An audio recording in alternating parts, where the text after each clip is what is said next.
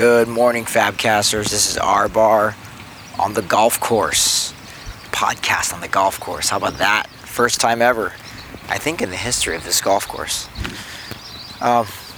When I think about golf, I think about, and since my son's in full effect of wrestling season, he also plays golf because he's got a lot of family members, especially Grandpa, or he calls him Lolo.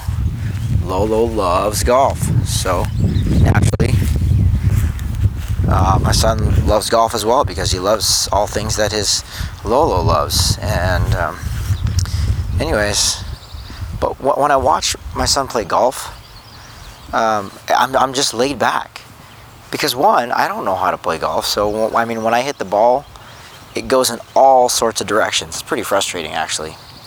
But when I watch my son and he's getting coached, Lola paid for him to go get some golfing lessons, and he's now in the PGA Junior League. He does a lot of sports. So I'm sitting there watching. Sometimes I'm reading a book, and when he doesn't hit the ball right, I have no angst in me to get up there and say, "Oh, you're doing it wrong." I just don't do that. Now, wrestling, on the other hand, been a little bit out of hand, where, like, no, dude, you do it like this. You do the move like this, and I'm more aggressive.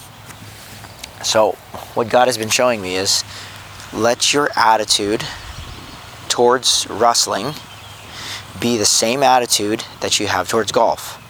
And that's that it doesn't matter.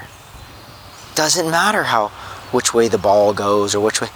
Let that be your attitude, and let your son know that him hitting the ball well, or him wrestling well, or him winning has no impact on my joy. And so that was pretty clear.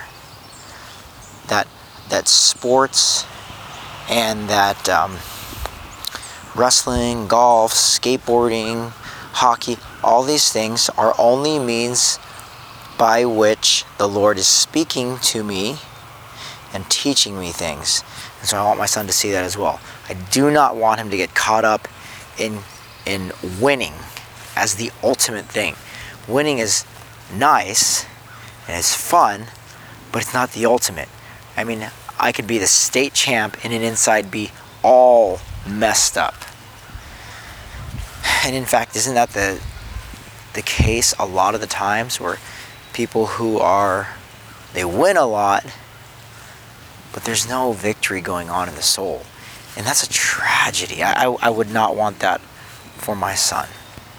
So I'm going to role model, Lord, I dedicate all of these sports to you so that you can have your way with us, so that you can use these sports as a vehicle for communicating your truth.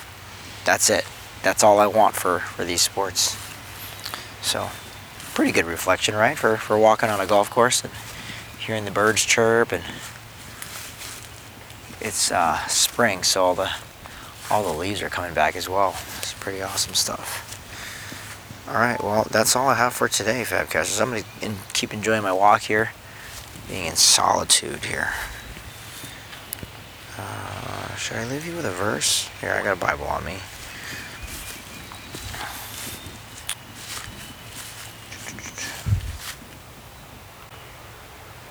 Oh, here we go. How about Colossians 3:23? This is a good verse. I'll read ESV. Whatever you do, work heartily as for the Lord and not for men. How about that? Dude, that'd be rad. Like a golf cart. How about that? Everything you do, work heartily as for the Lord, not for men. So, I mean, if I was working out and I wanted to be the best wrestler, if I wanted to be the best hockey player, if I wanted to be the best surfer, if I wanted to be the best chess player, if I wanted to be the best gymnast, I just listed all the sports my kids do. And I do. Imagine if I did that all as for the Lord, not for men, and not for myself, because I'm in that camp.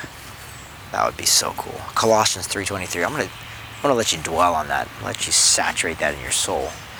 I love you, Fabcasters. That's why I share everything about my life, and I share the good news of Jesus Christ. Love you. Bye.